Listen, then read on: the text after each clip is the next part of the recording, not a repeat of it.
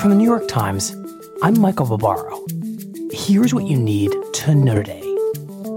The Times reports that the Trump administration passed up the chance to purchase additional doses of Pfizer's COVID-19 vaccine over the summer.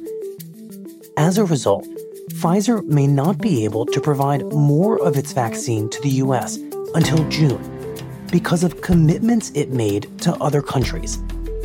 Trump is expected to sign an executive order today requiring that the U.S. prioritize getting the vaccine to American citizens before sending it to foreign countries.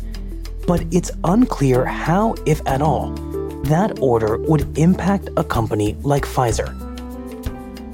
And it's been a long 34 days since the election on November 3rd. We have now counted legally cast ballots 3 times, and the results remain unchanged.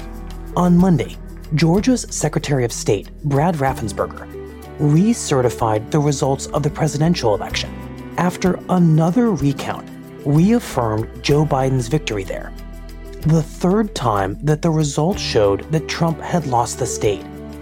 Disinformation regarding election administration should be condemned and rejected. Integrity matters. Truth matters. Trump has refused to accept defeat in Georgia, prompting his supporters to harass and threaten the state's election workers.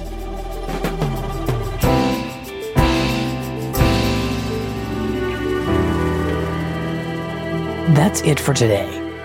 I'm Michael Barbaro. See you tomorrow.